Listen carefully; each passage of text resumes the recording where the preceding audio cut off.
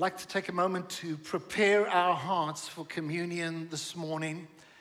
It's lovely if we can have a setting of the tone of what it is about and have the Lord speak to us. Thank you, Lord, that you just speak through this very brief message, preparing our hearts for the covenant meal in Jesus' name.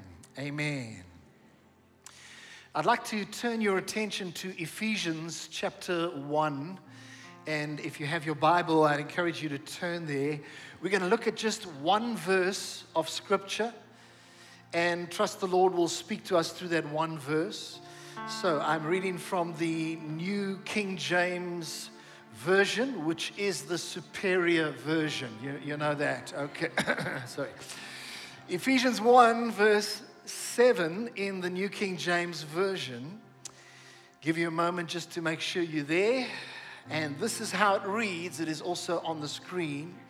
It says, "In him," that is Jesus, "we have redemption through his blood, the forgiveness of sins, according to the riches of his grace." I'd like to say to you, this is a beautiful scripture. Now, sometimes we can just read it and it just kind of like flies over. Now, would you allow it to sink in a little bit deeper? Let me read it again. Holy Spirit, please minister this word, the scripture to us afresh. It says, "In him we have redemption through his blood,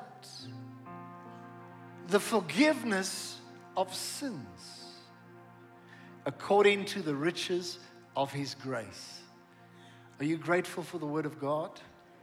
Just that one verse.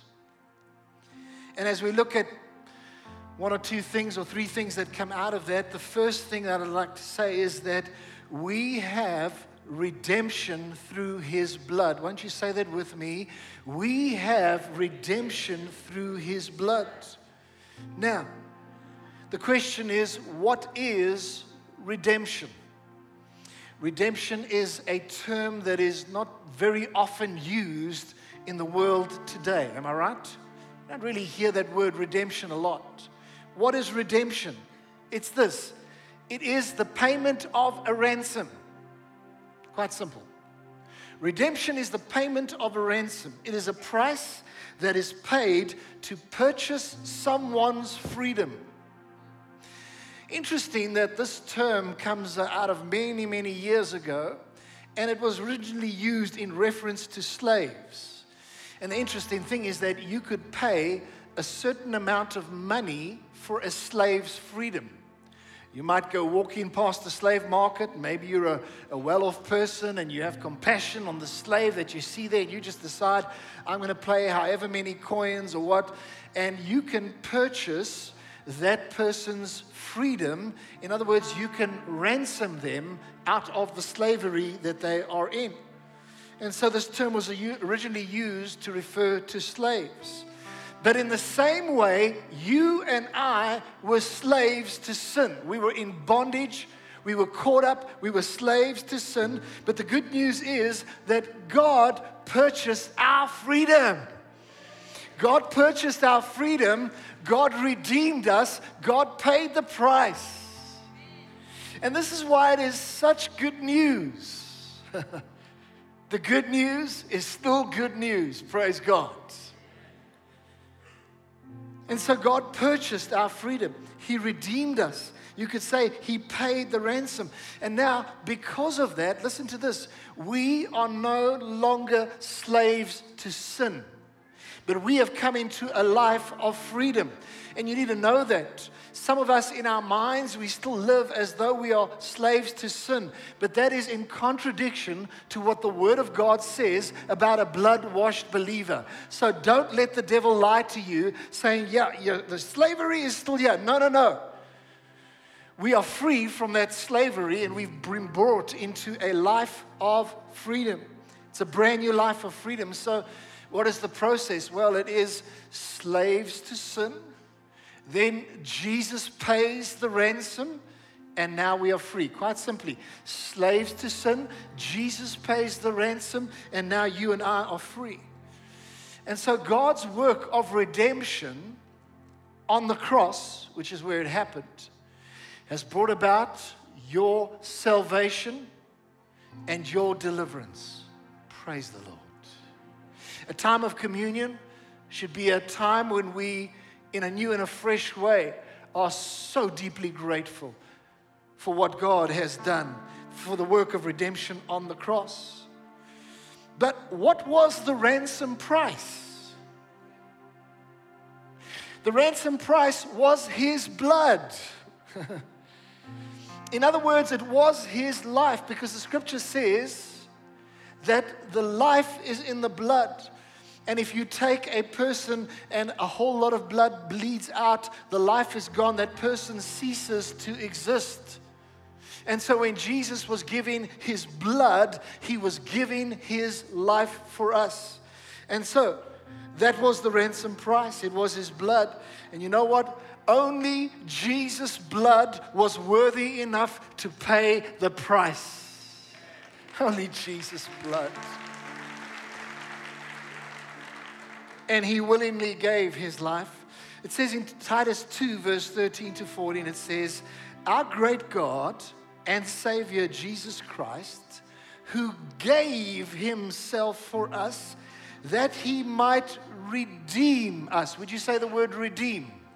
That's what Jesus did. That He might redeem us from every lawless deed and purify for Himself His own special people. So the Bible says that He might redeem us.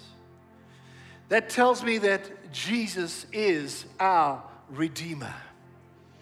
In your own heart, maybe you can just quietly say, thank you, God, you are my Redeemer. And because Jesus is your Redeemer, it means that you and I, we are the redeemed of God. How do you see yourself? When you begin to see yourself as truly redeemed, it changes the way you act and the way you function, because I'm redeemed. You know, there was that song years ago, Let the Redeemed of the Lord Say So. You know that song? Let the redeemed of the Lord say so. Let the redeemed of the Lord say, I'm redeemed, praise the Lord. Ooh, you know. And how many of you remember that song? Be honest now. How many of you remember that song? Okay. You are over 16 years of age. I hate to break it to you. All right. And I used to sing that song, let the redeemed of the Lord say so. So, let the redeemed of the Lord say so. So. And so I thought that's what you had to do. You go around and you say, so. No. Let the redeemed of the Lord say so. In other words, let them say that I am redeemed. That's what it's saying, okay? I am redeemed. Say that with me. I am redeemed. And let the redeemed of the Lord declare that we are redeemed. And since we have been redeemed, we have a responsibility to stay free, to live as free people. The Bible says that we should not be entangled again with a yoke of slavery. We shouldn't. Because I want to tell you, child of God, your freedom was hard-earned. Your freedom through Jesus' work was costly to purchase. So don't be entangled again with that yoke of slavery. Don't give the enemy a foothold in your life. You've come out of being a slave and now you're a saint. Look at your identity. And many times people, when they have a greater understanding of their identity in Christ, they live in keeping with who they are in Jesus Christ. The second aspect we see is that we have the forgiveness of sins. The forgiveness of sins. Would you please say those three words, forgiveness of sins? Say it with me, forgiveness of sins. Do you realize how massive this is? Do you realize that every religion on the planet is trying to deal with the guilt, deal with the condemnation, and deal with the sins? And it is only Jesus who came and made a way through the cross to deal with this. I want to say to you, have you forgotten that you have forgiveness of sins? I pray that you haven't forgotten about that. Now, one of the results of redemption, which we just spoke about, we said we have redemption through His blood. One of the results of redemption is the forgiveness of sins. Forgiveness is not the same as redemption. it is one of its fruits. So there's redemption that comes first, and then out of redemption, there is a fruit of forgiveness that we can enjoy. But realize this, because of God's work, we are completely forgiven.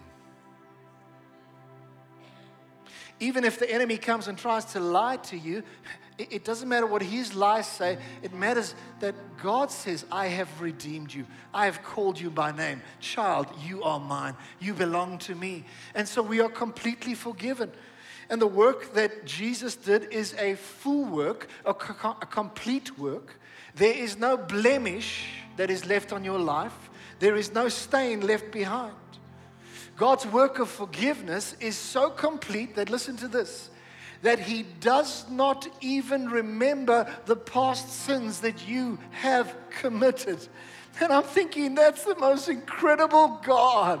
He does not even remember. And sometimes I think we try to bring up things, but it's under the blood. I heard somebody say, once something is under the blood, it is under the blood.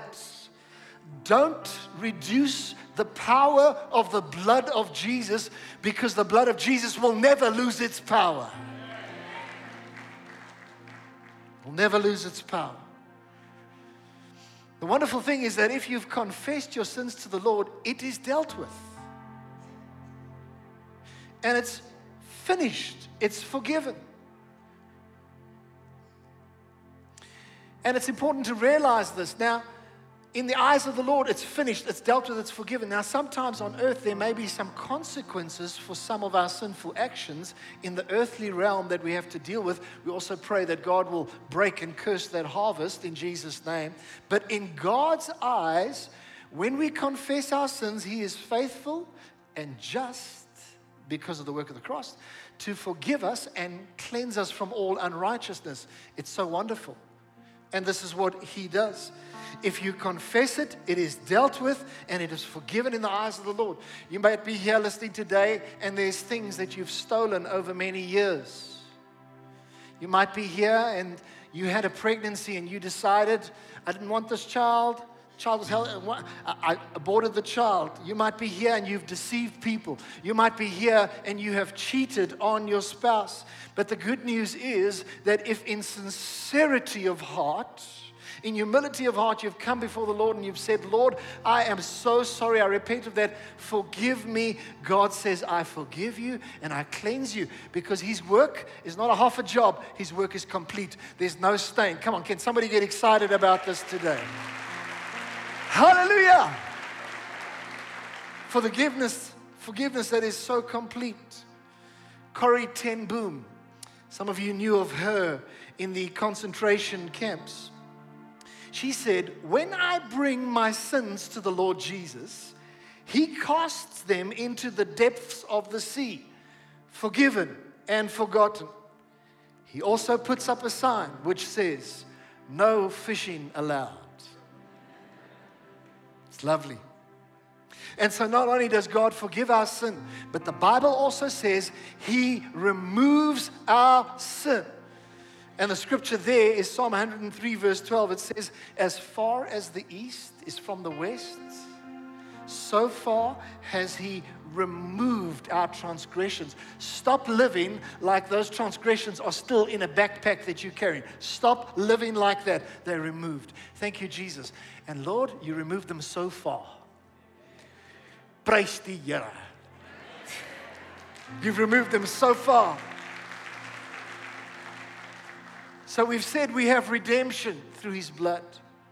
We've said that we have forgiveness of sins. And lastly, it's all because of the riches of His grace. According to the riches of His grace. Don't just overlook that little phrase. It's all because of the riches of His grace. In other words, we receive all of these blessings that God has given us. Why? Because of God's overflowing kindness. Because of His overflowing grace. Because He is so awesome. Full of mercy and abounding in love and compassion. It's because of His grace. Listen to the statement. The word grace is a kind of shorthand for the sum of all the unmerited blessings we receive in Christ. I like that. It's kind of like, shorthand, you scribble like little thing down and it means a whole sentence or something. And in terms of what Jesus has done, all the blessings that we have in Christ and all that Jesus has done, and if you try to sum it all up, how do you sum it up? But there's this one little word that can sum it up perfectly in spiritual shorthand. It's the word Grace. It's the word, say it, grace. Say it, grace. Praise God. And so aptly it has been said, grace is God's riches at Christ's expense. Is anybody here grateful for the riches of the grace of God? Because I want to say how great is His grace. I want to say how rich is His grace. How measureless is His grace. And it's against this backdrop of our awesome God that we will partake in communion now. I invite you to get the elements ready. I'd like to read a scripture, and then we will partake in communion. Please wait until we all partake together. This table of the Lord is open to everyone who loves Jesus and has surrendered their lives to Christ. I just also thank you for the manifestation of your presence here. I thank you, Lord, that you give people the revelation of your great grace, the riches of your grace. The scripture says in Matthew 26 in the Living Bible, as they were eating, Jesus took a small loaf of bread and blessed it, broke it, and gave it to his disciples and said, "Take, eat, this is my body." And he took a cup of wine and gave thanks for it and gave it to them and said, "Each one drink from it, for this is my blood, sealing the covenant, the new covenant. It is poured out to forgive the sins of multitudes." Let's lift up the bread in prayer. Father, thank you that we can hold this in our hands. This is like a tangible evidence of the love of Jesus. As we break this, we remind ourselves, dear God, Lord Jesus, of what you went through in the run-up to the cross and on the cross. Thank you. We can never thank you enough. And we thank you that this is a symbol of us being in covenant with you, the body of the Lord broken for you.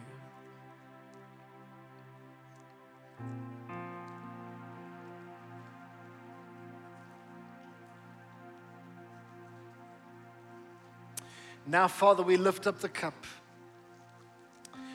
This is what ratifies the covenant. It's so much better than a signature. And so, Father, as we lift up the cup, we want to thank you for the blood of Jesus that cleanses us. And as we are about to partake, we do also want to say that we take a hold afresh of every covenant blessing that you have for us in Christ Jesus. We want it all, Lord. We don't want to live as paupers and then discover when we get to heaven there was so much more. We want it all, we want it all, we want it all right now, Lord. And you've made it available. And so we thank you, Lord, for your forgiveness and your cleansing, the blood of the Lord shed for you.